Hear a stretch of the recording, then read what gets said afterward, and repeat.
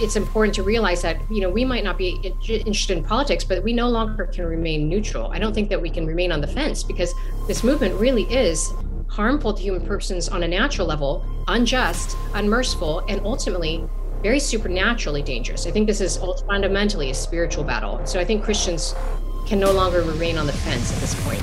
Welcome to Indie Thinker with Reed Huberman. You're about to make the jump from the dishonest mainstream media into free and independent thought from key thought leaders on the subjects of culture, causes, politics, and faith. Our guest today is Noelle Mering. She is a theologian, philosopher, and the author of a brand new book, Awake, Not Woke, A Christian Response to the Cult of Progressive Ideology. Her voice in the culture, and especially in the church, could not be more important as the progressive movement begins to slowly creep its way into our lives. Today we'll talk about what's really behind the renormalization of societal norms, cultural Marxism, the real reason cancel culture exists, and the invasion of the Christian church by progressive ideals. Today you'll get a Class A guest with a Class A education that will help you make a difference in the world.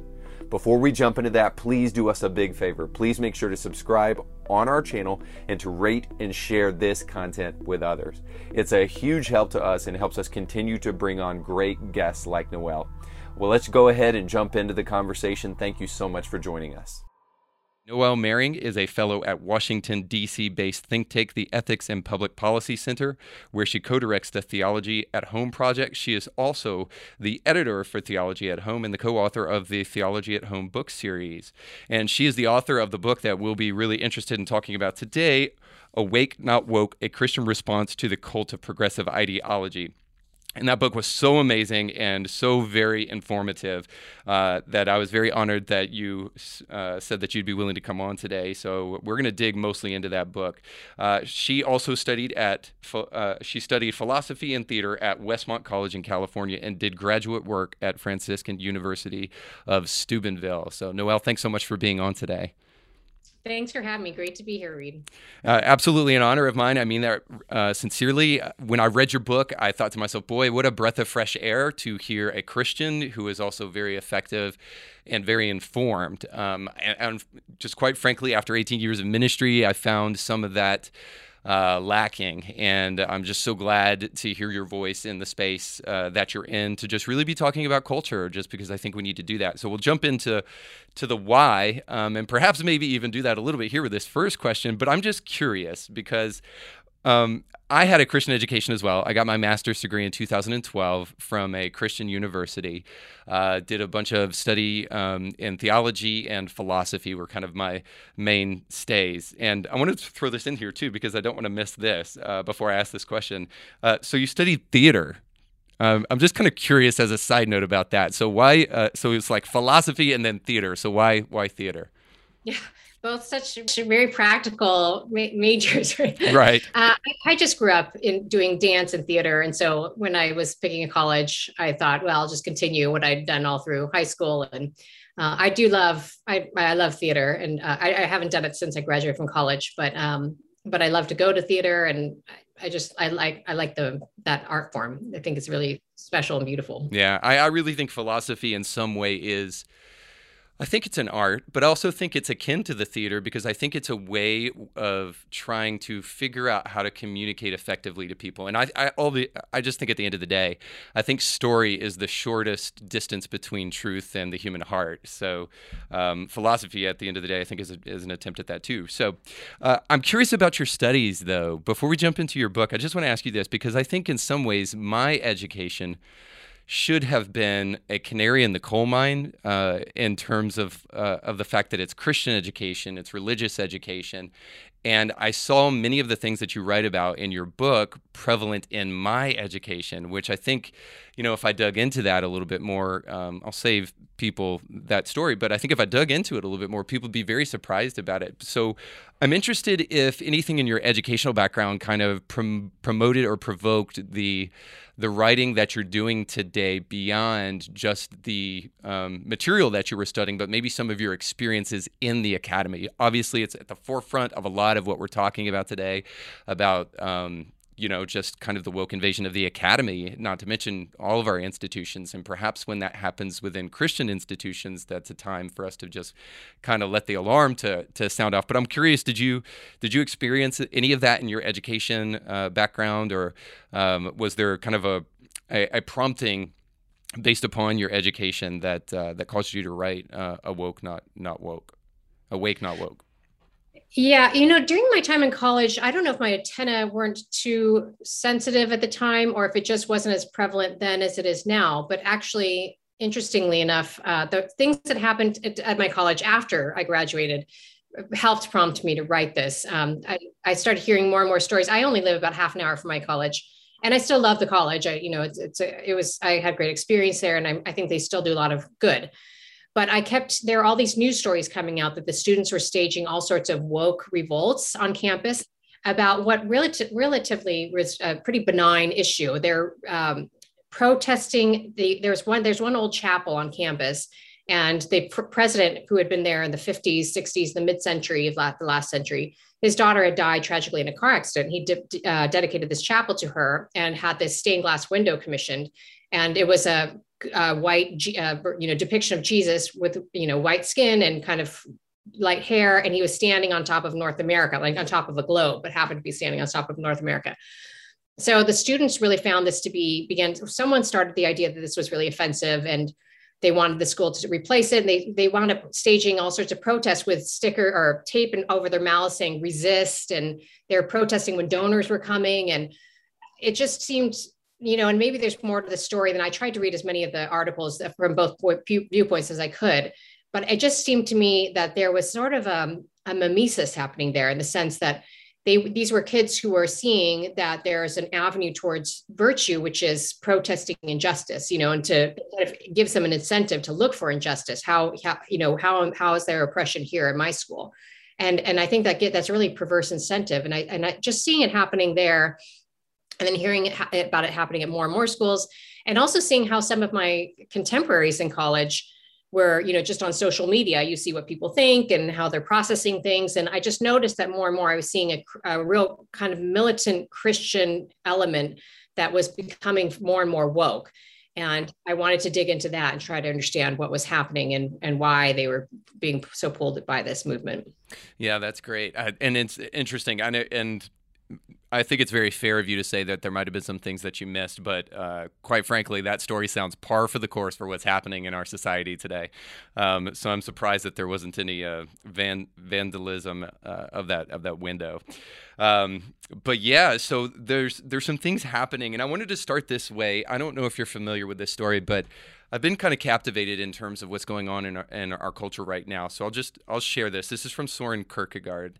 He said, "A fire broke out backstage in a theater. The clown came out to warn the public. They thought it was a joke, and they applauded. He repeated it. The acclaim was even greater. I think that's just how the world will come to an end. To general applause from wits who believe it's a joke." Reason I think that that's interesting to me is not that we clap like seals into the apocalypse, but simply just because the way the news cycle moves, the way we're just becoming numb to the truth in society, I think it's hard for people to be moved. And maybe this is always the way we've been. We have to recognize a threat before we actually respond to it. And this is a silly analogy, probably the best way I can think to explain it is that in the complex where I live, people do not pick up their dog's poop. And I think that they have to step in it before some people have to step in it before they finally start saying, okay, I'm going to pick up after my dog.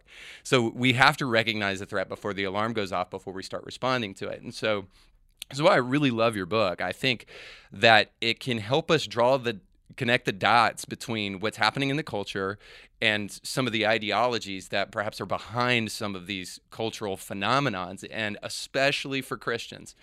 As we start to identify those things, I think it should awaken us to the reality of our response and what we should be doing in the culture. So maybe just generally, why did you write the book? Because it's very different than Theology of Home in the series that you did there. Obviously, both still have connecting points and similarities, but obviously a very different book. So what was kind of the main catalyst for you writing your book, Awake, Not Woke? Sure. No, it's a great question. I have a few answers. I think the first and most immediate motivator was that it seemed to me to be a movement that was harming the very people it was claiming to help. And that seemed like a real injustice, that by under the guise of being compassionate, it actually was, is a really merciless movement. But I also really, I have maybe it's a fault, and it can be a fault or a strength depending on the situation and how I channel it. But I have a hard time with ideas that mandates or cultural norms that don't make sense to me. And it seemed to me like the woke movement just time and again just didn't make sense. And there are also a lot of confusion surrounding it. So, for example, like after the George Floyd murder, there were a lot of Christian friends marching with BLM, and that their belief statement page got published, and it was people were saying, well, why does a movement for racial justice want to queer the culture and disrupt the nuclear family? What does that have to do with racial justice? And so I really wanted to understand, well, they're obviously connected, and it's probably not coincidence. So why are these things interrelated, and why are they integrated with each other? And that was interesting to me to dive into. But then ultimately, I think that I saw it as I started researching it more, and I was sort of my intuition already was that this was a movement that was really had an anti-gospel message.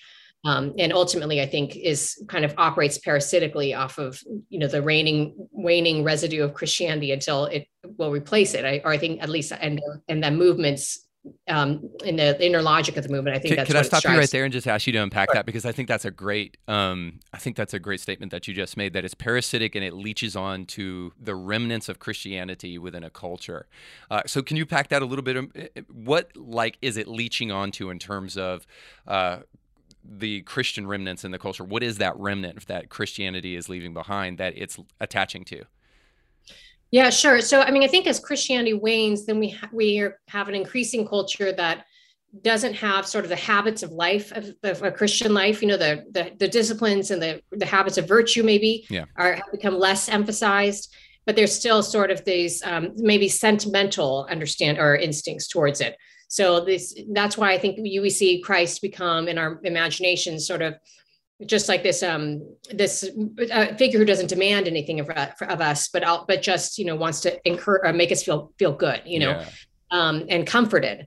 And there is something to that, and there is obviously there's an order in which you don't want to go fire and brimstone with people who are wounded and need to hear the message of love. So there's an order in which we communicate who Christ is, but I mean ultimately we have to know who he is in his fullness.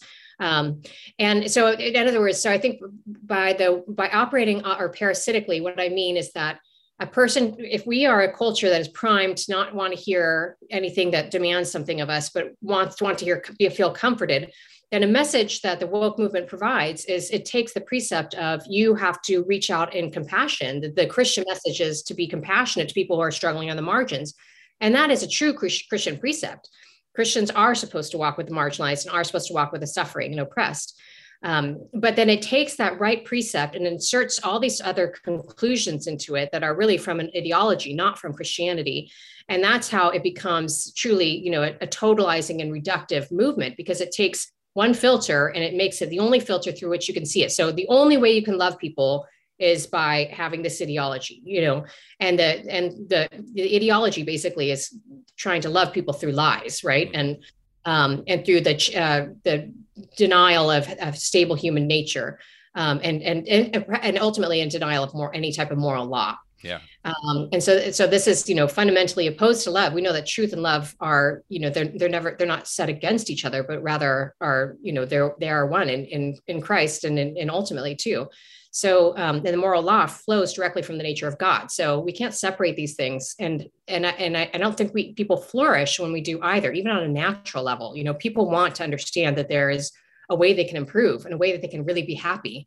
And God has given us a path towards happiness, but it is a path that requires some discipline, and not always following our whims. So it's a big answer, but I don't know. Does that help? Yeah, no, that's fantastic, because I've often thought, and maybe this is just another way of saying the same thing. I've often thought that many of the cultural movements of our day are relying upon a Christian idea of compassion. And so what's happened is that maybe another way to say is they're guilting people into accepting ideas. Like the reality is that nowadays we believe that many people believe that it's unloving to suggest that a man is a man and a woman is a woman, or that a man can have a cervix. If you don't accept that statement, well, then you're an unloving, bigoted human being, rather than the person that actually appreciates facts and appreciates telling the truth. And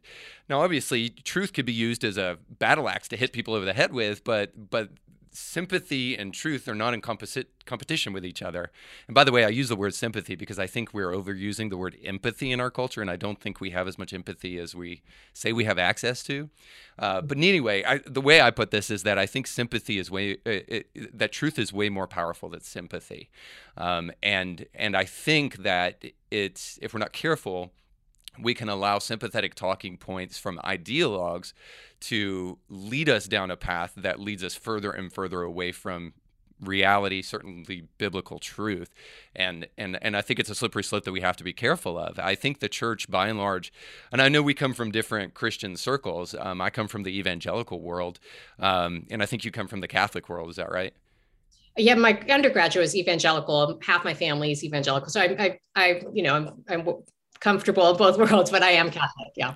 Yeah. And so I just think, at least from my world and perhaps from yours, I think that there's many pastors who are falling for the temptation to veer away from the truth and just to change the message so that they can be more quote unquote loving, forgetting that some of the most loving things that you can do is to tell the truth. Of course, the way you tell it is important, but to tell it nonetheless.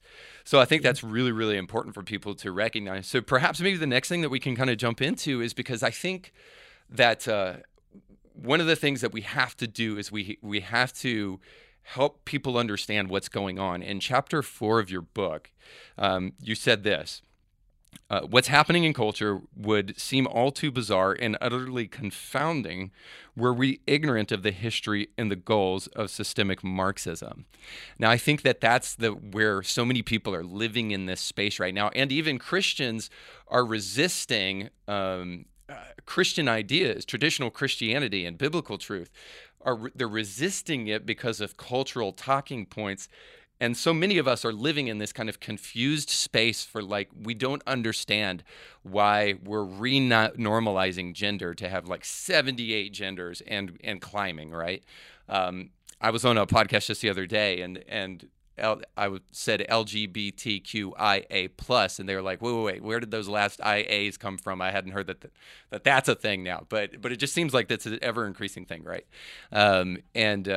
Where are these transgender story hour for our children? Where is that coming from? Where is even maybe something unfortunately banal as like defund the police? Where are these cultural things coming from? And people are just left, essentially, if they don't understand the underpinnings of these ideas, to maybe adopt a sympathetic view and say, which, BLM has done effectively, just like Black Lives Matter. And so if you don't agree with us, then obviously you're saying Black lives don't matter, right?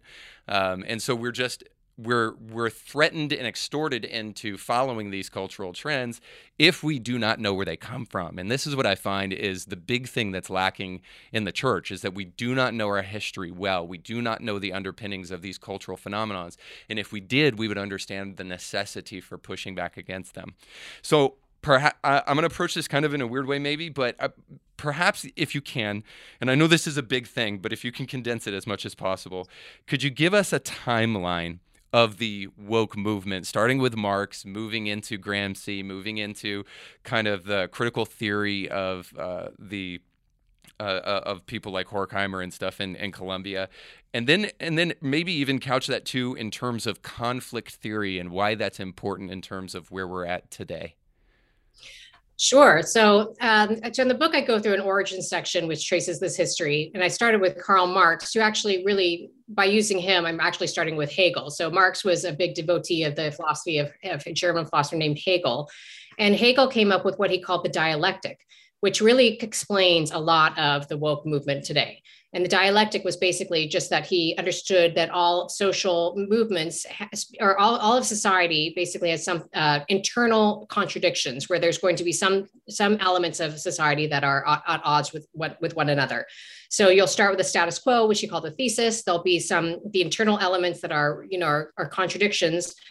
So for example, Marx took this structure and said, well, this is the ruling class and the working class. This is an internal contradiction because it's not a coherent or harmonious society when you've got this sort of economic oppression.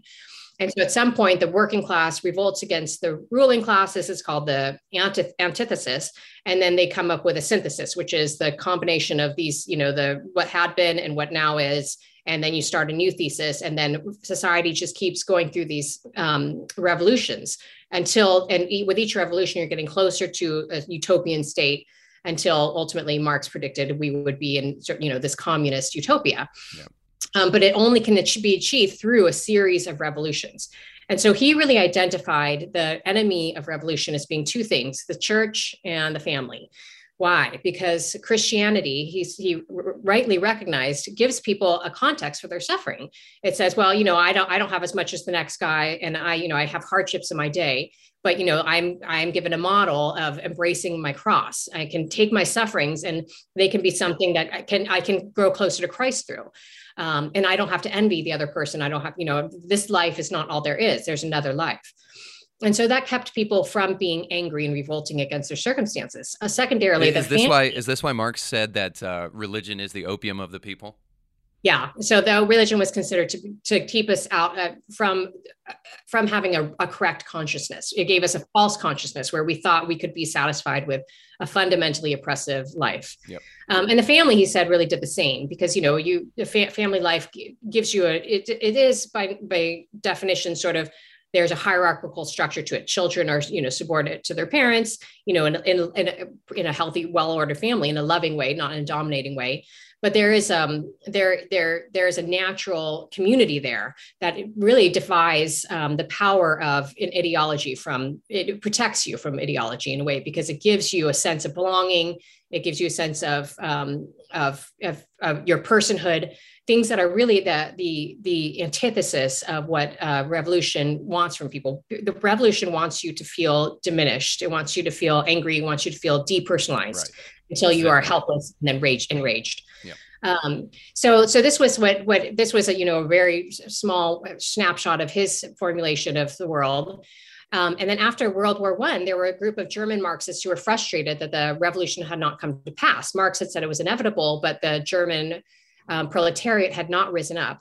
And so they started this institute called what eventually became to be called the Frankfurt School. And the point of the institute was to analyze why the revolution had not occurred and how can we bring revolution to the West. They were welcome to be sort of adjacent to Columbia University in 1935. And the Frankfurt School is really made up of a group of German Marxists who were also had a strong neo-Freudian element to them. And this is really where you get critical theory. So the critical theory originated in the Frankfurt School, where they realized on the heels of Gramsci, who was an Italian communist, that the revolution could not be fought merely on the terms of economics, that we had to broaden it in order across broader classes of people and create different divisions throughout society. It cannot just be a class division. It should also be division based on race. It should be division based on gender, and eventually division based on sexuality, as we see now, and gender identification. So they really saw three ways of seeding revolution, particularly in America, but throughout the West. And the three ways were revolution through the sexual revolution, to break down all the sexual mores of the society. And this comes strongly from a neo-Freudian element, which we can talk about later, through the culture. So a couple of the Frankfurt School guys went to Hollywood and realized they were sort of sickened by it. They thought it seemed like such a cheap art compared to the art they experienced in Europe. But they really saw how much Americans were taken by celebrity and how powerful that was. And so they really seeded this idea that all movies should be about oppression narratives. And I think we really see that now, where almost every, Oscar winner is about some sort of oppression narrative, be it feminism, racism, homophobia, all these, all the hot button issues. And then also through the academy, so through the school system.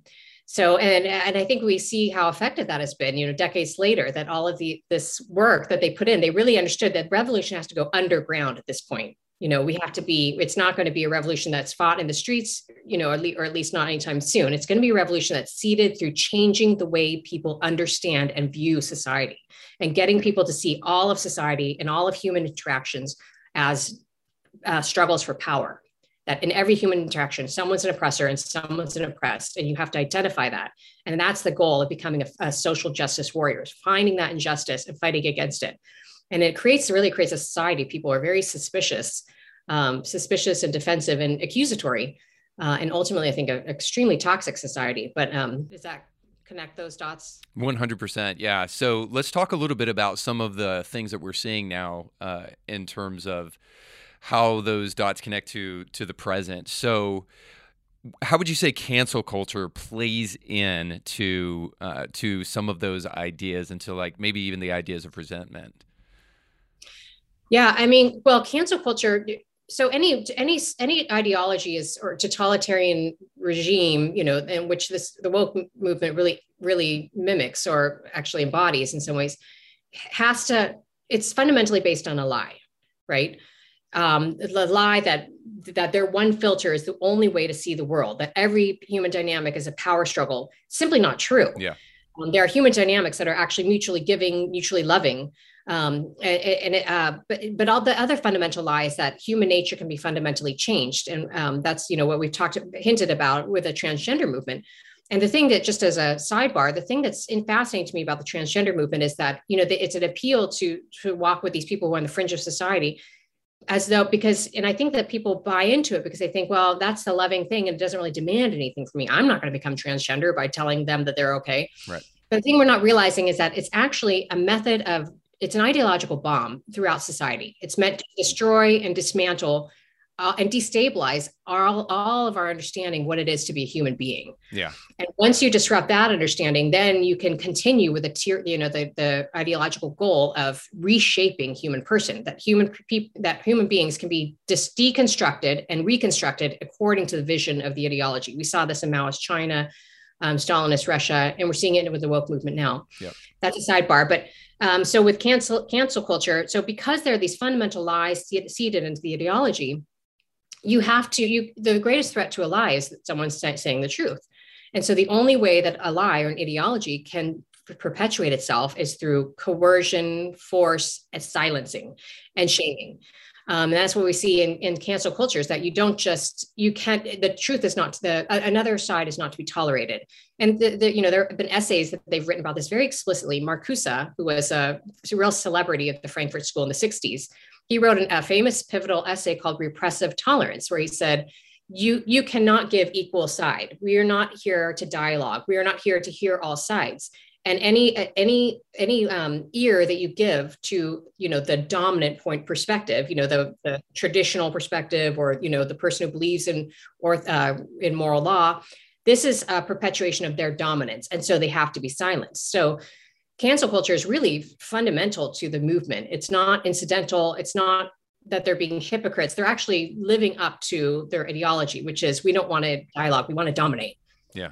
Yeah. So I think sometimes we think it overwrought just because it's a word that's used a whole lot. But I think it's important for us not to move too quickly past those things. And one of the reasons I think it is because of a word that you just said, destabilization. So the way I understand the movement is destabilization comes before the next stage, which is renormalization.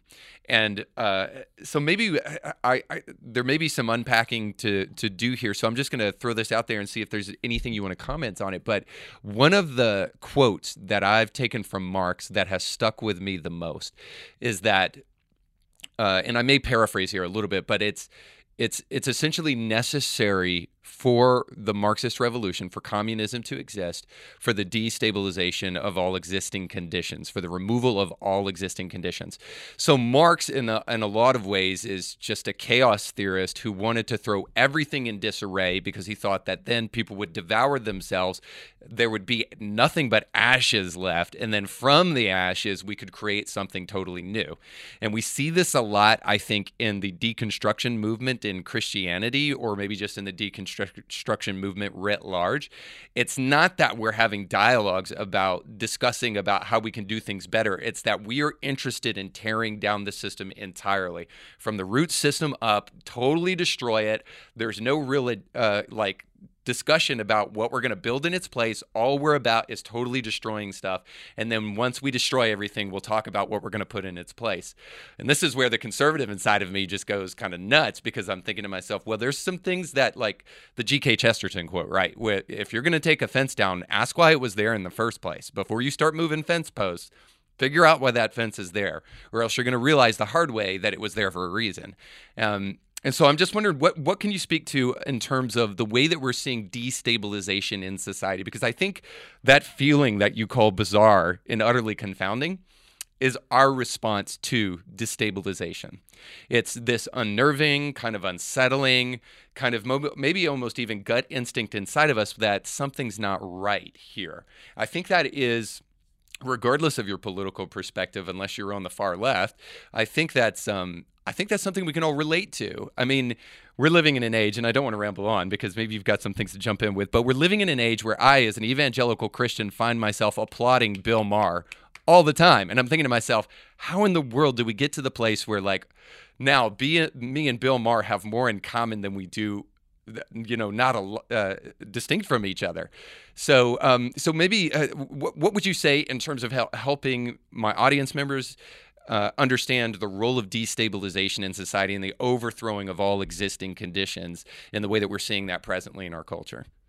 Yeah, no, I mean, I think you explained it so well. I mean, I guess I would just point them to, what they're seeing now and what we've seen historically, right? So there are so many connections to what was happening in Mao's China with the pulling down of statues, burning of books, burning churches, getting rid of everything that was old or traditional. And that it is really because it's a movement based on destruction, as you said, that was truly, and it sounds, I think it's hard for people to believe because it really does sound so radical. And most normal people don't think like this. So, even my friends who are woke, I don't think they understand the full implications and the full logic of the movement. They just see it as a movement of goodwill and helping things and righting some old wrongs. But if you read the literature, it truly is not an exaggeration to say that they really, the point of critical theory is just to criticize everything that is. And fundamentally, it's a rejection of being itself, that it is an anti-being movement, which is traditionally what we would understand theologically as being evil. Evil is the lacking of being, right? Evil doesn't have its own being. It's a deprivation. And this is really what the movement is aiming to do. It destabilizes through destroying. And I think it leaves us really unmoored. So here's an example. And I wrote an article about when Dr. Seuss got canceled. And I understand that he was, he probably was not this pillar of virtue. I mean, I don't really know that much or actually even care that much about Dr. Seuss. But what I was trying to point out to people is that no one really the people who sought out this agenda to destroy him or cancel him. Well, first, for one thing, they were avowed in critical theory, and I don't know for sure if they were avowed Marxists, but they were deeply into critical theory. And the goal of doing something like that, it's not really that anyone cares that much or that Dr. Seuss is doing harm or whatever.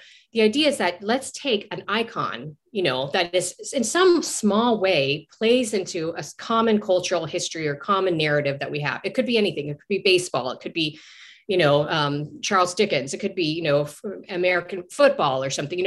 All of these things that, that they're even in benign ways have united us. And disrupt them and make them political to the point where we think, well, I grew up reading Dr. Seuss. What did I miss? What did I not see? What else don't I know? And I think the point is truly to both unmoor us from a common cultural back history, but also to make us not trust ourselves, to think, that there are all sorts of things. If he's racist, then anybody can be racist. And I don't know how to trust myself, so I have to trust the ideologues that are pushing this movement. I have to just side with the strong men who are saying, this is what's right. This is who's gone. This is who's okay. And no longer understand that I have any access to reality. And that to me is one of the most disruptive and destabilizing thing that we can do, is to think that we can no longer reason. We can no longer reason together, and we can no longer reason independently. We can't truly think things through. Yeah. And so we have to think through things shallowly. And that's what the movement wants, is shallow thinkers. That's why it operates on propaganda. Is because sloganeering is a way, it's a death of thought. It's a way to kind of hang our hat on something as on a sentence that we think we've thought through. Really haven't. It's just a shorthand for thought, but it isn't real thought. Yeah. I think that's why some people call what's happening on the left side of the political aisle now with so much of their sloganeering. I think that's why they're trying to create a kinship between a religion and what's happening on that side, because I don't like the kinship, quite frankly, but I understand where they're coming from in terms of saying that there's almost a liturgy behind like slogans like "My body, my choice." That there's just this kind of unthinking fealty towards the sloganeering that's happening on the left. So I definitely think we're seeing that from many different angles and many different places in our culture. But I want to ask you a question about that, because it's really important, because I've really wondered, where is this stuff coming from? What's the incubator for the kind of the cultural phenomenons we're seeing right now, whether it's cancel culture, the renormalization of gender, totally defying scientific fact, or maybe even and it's so difficult too, because in some ways there should be racial reckoning in America. There should be racial conversations that we're having, but I'm also a little bit disturbed that all of this comes on the heels of all these other things that are happening culturally. So maybe you throw that into the mix too. But what's the incubator for cultural Marxism, critical theory, and its infestation into so much of the institutions that we see in America? Where do you think those things are coming from? I have an idea, but I'd love to hear kind of your thoughts on the origin of it. Like, where's it coming from presently so that it's proliferating the way that it is? I mean, I think the greatest engine and conveyor belt for the movement has been the academy, right? Mm-hmm. That's what we've seen for years. And I think that, with the safe spaces and the militancy that we've seen increasing on campuses, a lot of us have just dismissed it as saying, well, they're going to go on the real world and they're going to see that's not how the real world operates. But I'm not the first to say this. It's almost like the whole culture has become a campus, where that sort of militancy is really forceful. And I think the fact that it's so forceful is why it gains so much power. So you've seen, like, even in the New York Times, which is, a pretty left-wing rag, there's still an old guard that I think is more classically liberal instincts, open conversation and that type of thing. But in the what I've read about the internal conflicts, and Bari Weiss, who was liberal lesbian journalist, brilliant woman, she had to leave the New York Times because the militancy of the cancel culture was too intense and too appalling to her as a journalist and a fair-minded thinker. But I think that the old guard is really kowtowing to this new militant youth. And because they're so forceful, and the old guard doesn't want to, they want to feel still relevant, there's this dynamic that happens. But in some ways, I think it's just the air we breathe, right?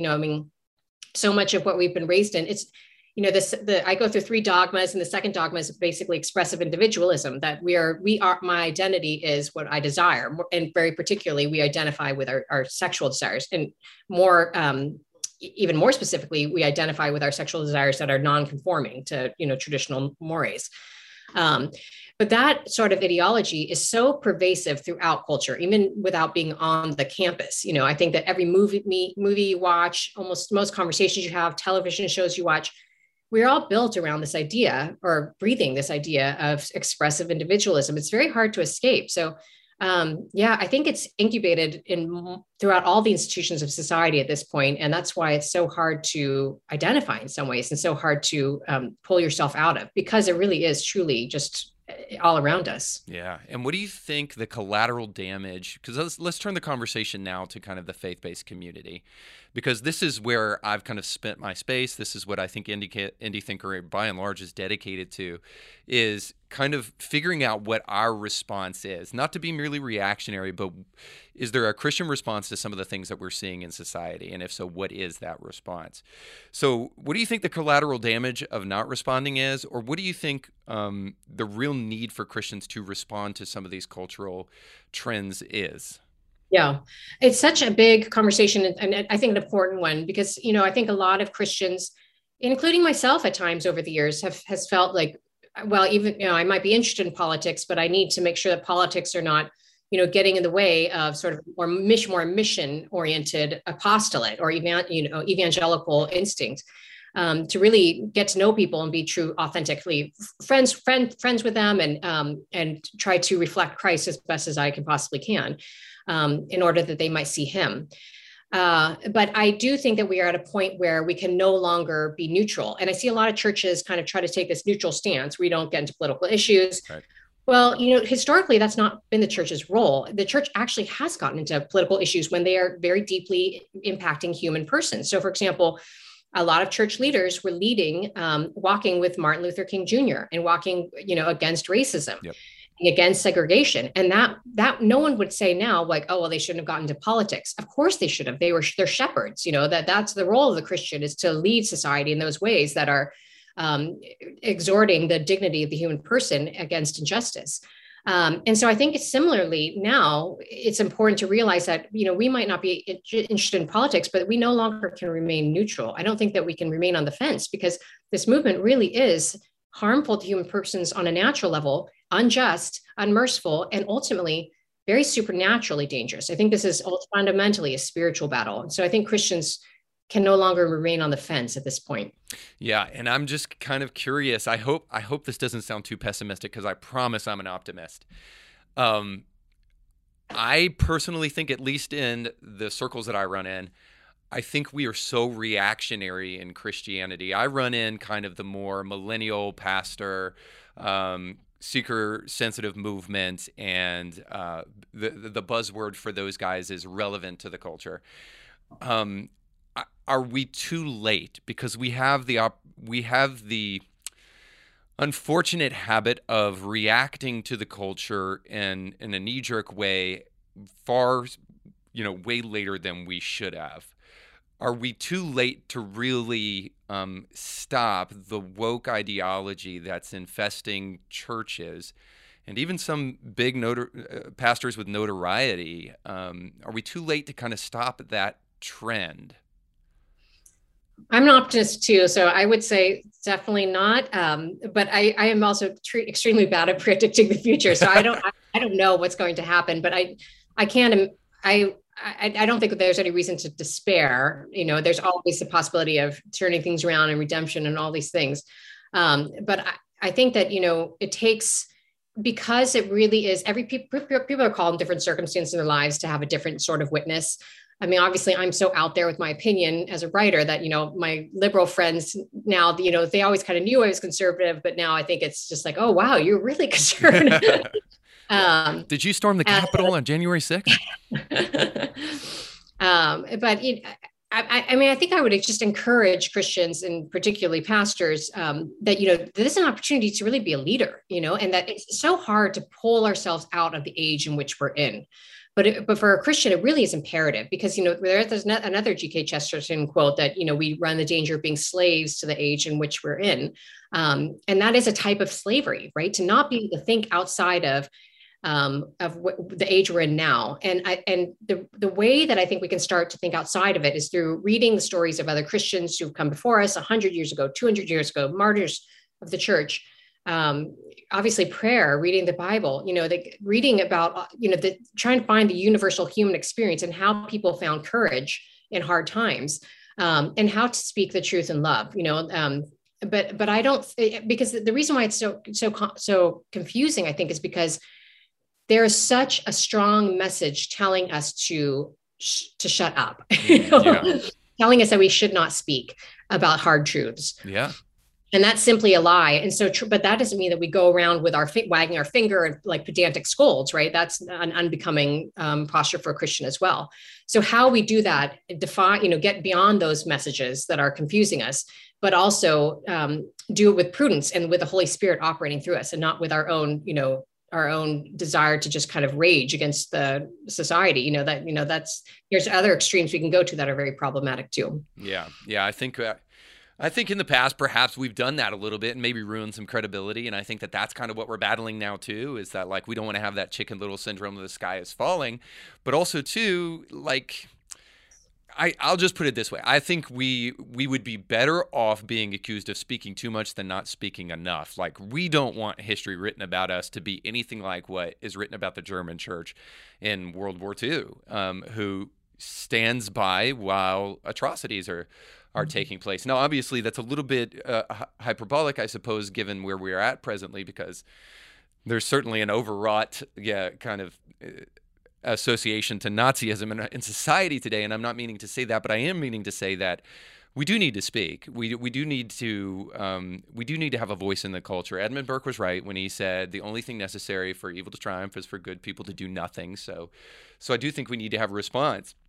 And I want to ask you here if one of the things you wrote in your book is a really necessary response. Before I do that, I kind of have just a personal question I wanted to ask you, because of dovetailing on what we just talked about with kind of the infestation of the woke movement in institutions, in the academy, but also in the church, because I think that it's undeniable that this is happening, that we have pastors who are way less likely to speak about biblical sexuality. We have pastors who are way less likely to be pro-life. We have pastors who, and the list goes on and on and on. And so I'm curious about kind of if you have ventured into this, because this is something that's captivated my thinking a lot lately too in the realm of the church. Are you familiar with the podcast, The Rise and Fall of Mars Hill? I listened to some of that. I did. I didn't know much about Mars Hill before. I just heard the name, over the years. But yeah, I listened to some of it. It's fascinating. I want to finish it. Yeah, so it's very good. And it almost is ominous to kind of bring it up in this conversation. But one of the things that, and I don't know where you stand on this, but perhaps Theology of Home kind of alludes to this, and this is why I'm asking. But one of the big talking points throughout the rise and fall of Mars Hill is what evangelical churches do to abuse women. Now, while there may be some truth to that, ultimately what's really behind that is that they refuse to adopt a scriptural standpoint of complementarianism. They rather are adopting a view of egalitarianism. Now, the interesting thing there for me, and this is why I kind of want to dovetail it with some of the woke invasion of the church, is that it would be one thing to disagree on a biblical basis for complementarianism and to affirm egalitarianism. But what they actually do throughout the podcast is they demonize complementarianism without the use of scripture from more or less kind of a feminist talking point in culture. And throughout, there's just been this thing going on inside of me that I've just thought to myself, man, this is reminiscent of what we're experiencing in the culture here. The rise and fall of Mars Hill in some ways seems like an indication of what's really going on in the church, because then they'll even go as far as to kind of distance Christianity from the belief in miracles and espouse certain kind of Christian liberalism in different ways throughout the podcast that just kind of get my discernment meter kind of registering. So I'm wondering if you sense that at all in that podcast. I know you haven't listened to a lot of it, but if you sense that at all in that podcast, or if you feel like there is a sense in which the woke movement is mainstream in the church. Because obviously Christianity Today, right? I mean, the name evokes that idea of mainstream Christianity, and certainly I would think they would espouse themselves to be kind of a journalistic endeavor to speak about mainstream Christianity.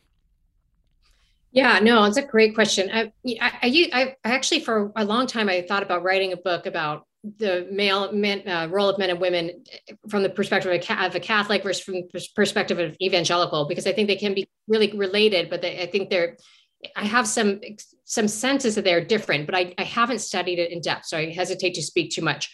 But for example, we're in a very traditional Catholic community.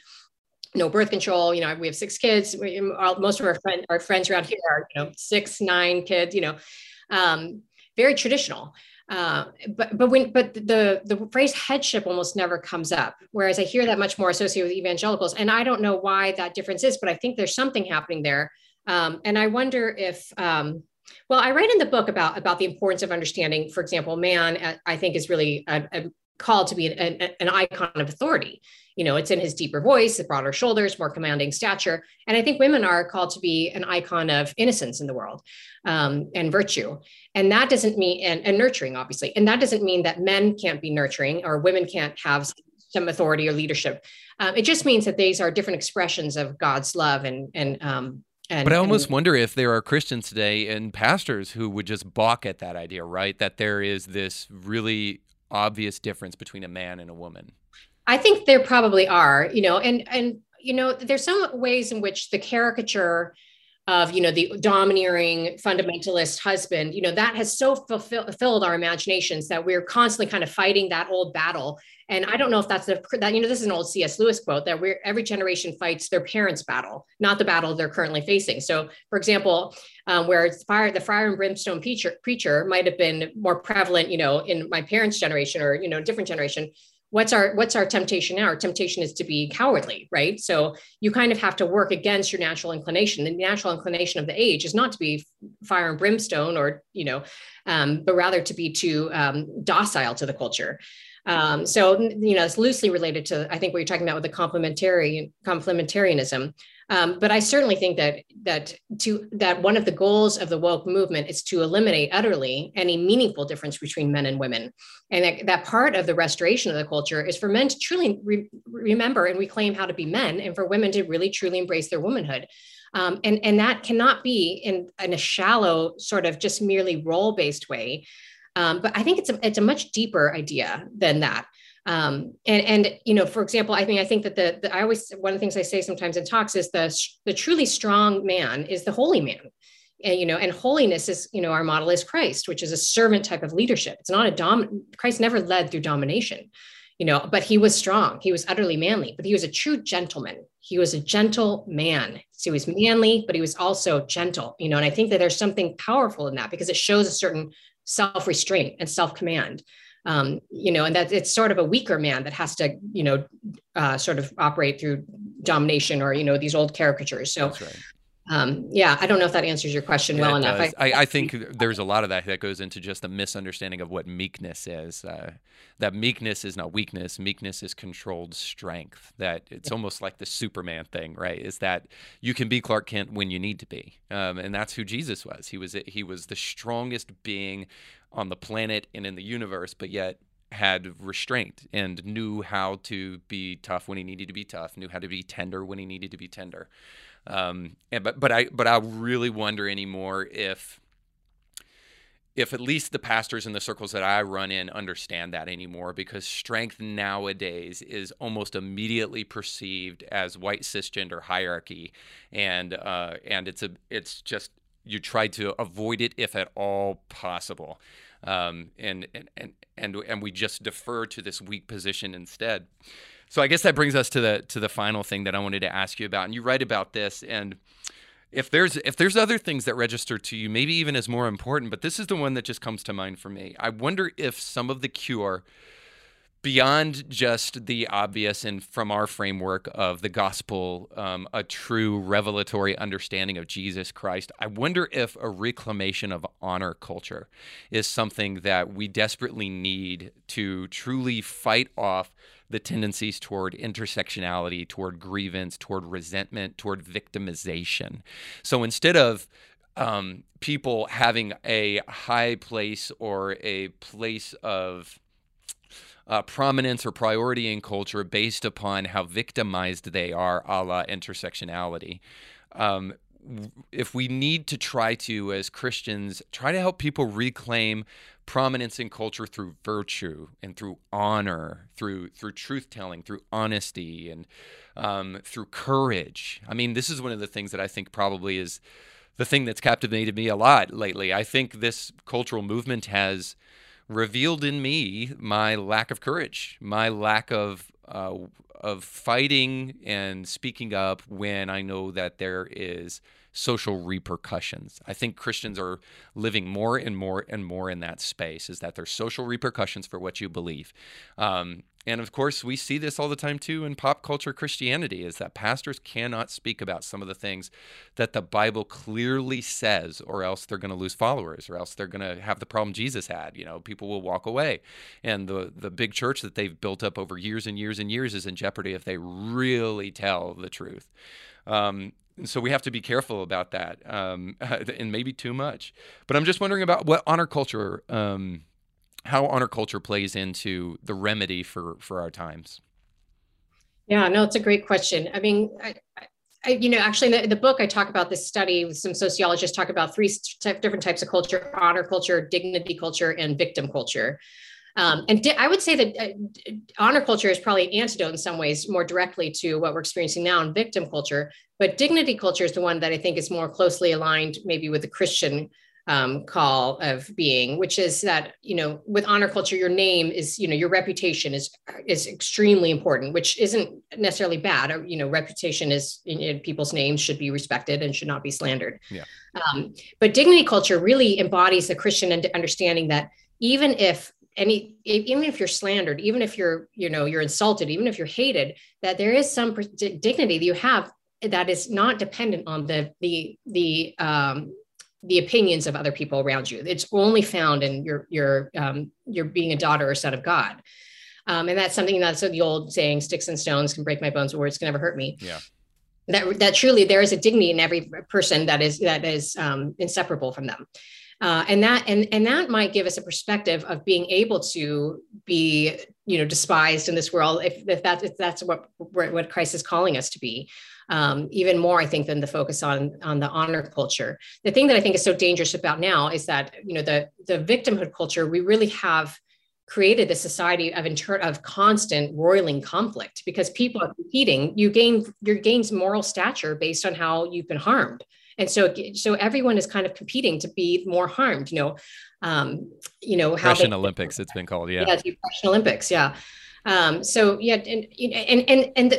odd thing about this too is that it gives other people so much power over you. So for example, with the transgender movement, if I can speak into reality, in defiance of my bodily reality, I can speak my new identity just through my words. That means that someone else can take it away with their words. And this is why there's so much coercion of using the right pronouns, because everyone else's opinion and everyone else affirming this whole new metaphysical understanding what a human person is can either destroy or sustain your lie. And so it gives people so much power over your reality, even how people talk now about my reality, this type of thing, rather than having a common reality. So I think victim culture is, where we're headed with it is going to lead nowhere good. And there's a lot to be learned from honor culture, but I think I would lean more into dignity culture. Yeah, that's great. Leave it to the cisgender white Christian male to talk about honor culture rather than dignity culture. But I think both are just absolutely needed in this hour, and I think people could get a whole lot from your book. I think this podcast is an attempt to really try to help Christians respond, to develop a robust Christian worldview, so that they can be the answer that people are looking for in society. And if we just become an echo of the culture, we are not going to be that answer. They can find that wherever they want. But the one thing that people we know are desperately really looking for is a thoughtful Christian response to what's going on in the world, and that has always been in vogue, and it's never not been needed. So for what you've done in your book, and I know it is incredibly hard to write a book I'm presently working on right now, I just want to say thank you for all the work and all the effort that you put in writing Awake Not Woke. So let us know how we can follow you, how we can buy the book, and how we can stay up to date with some of the things that you're writing. Sure. I have a place for my personal writing, which is just my name, noellemering.com. There's a subscription there. I'm not great at sending out emails through it, but I'm trying to get better at it. Yeah, I also am an editor of theologyofhome.com, and we have a shop there. You can buy our books. And Awake Not Woke is available there or anywhere you buy books, any of the evil big tech companies also, as well. Yeah. And I'm going to do this. I'm going to buy some copies that I can give out to some of the people who are on our subscriber list. So I'll let you guys know know how you can do that at a later point in time. But for now, thank you so much, Noelle, for being on. I look forward to potentially maybe talking with you in the future as you dig into maybe writing some other things, a book on the role of men and women in the church and in the home, and as you continue to do that with theology of home. So thanks so much for being on today. Thanks so much, Ree. This was great. And you've provided a great forum with a lot of courage, and your voice is important. So thanks so much for doing what you do. Well, likewise to you. Thank you so much. And bye-bye, everybody. Thanks for watching. Our thanks again to our guests for being on the show today. Indie Thinker with Ree Duberman was brought to you by our sponsors.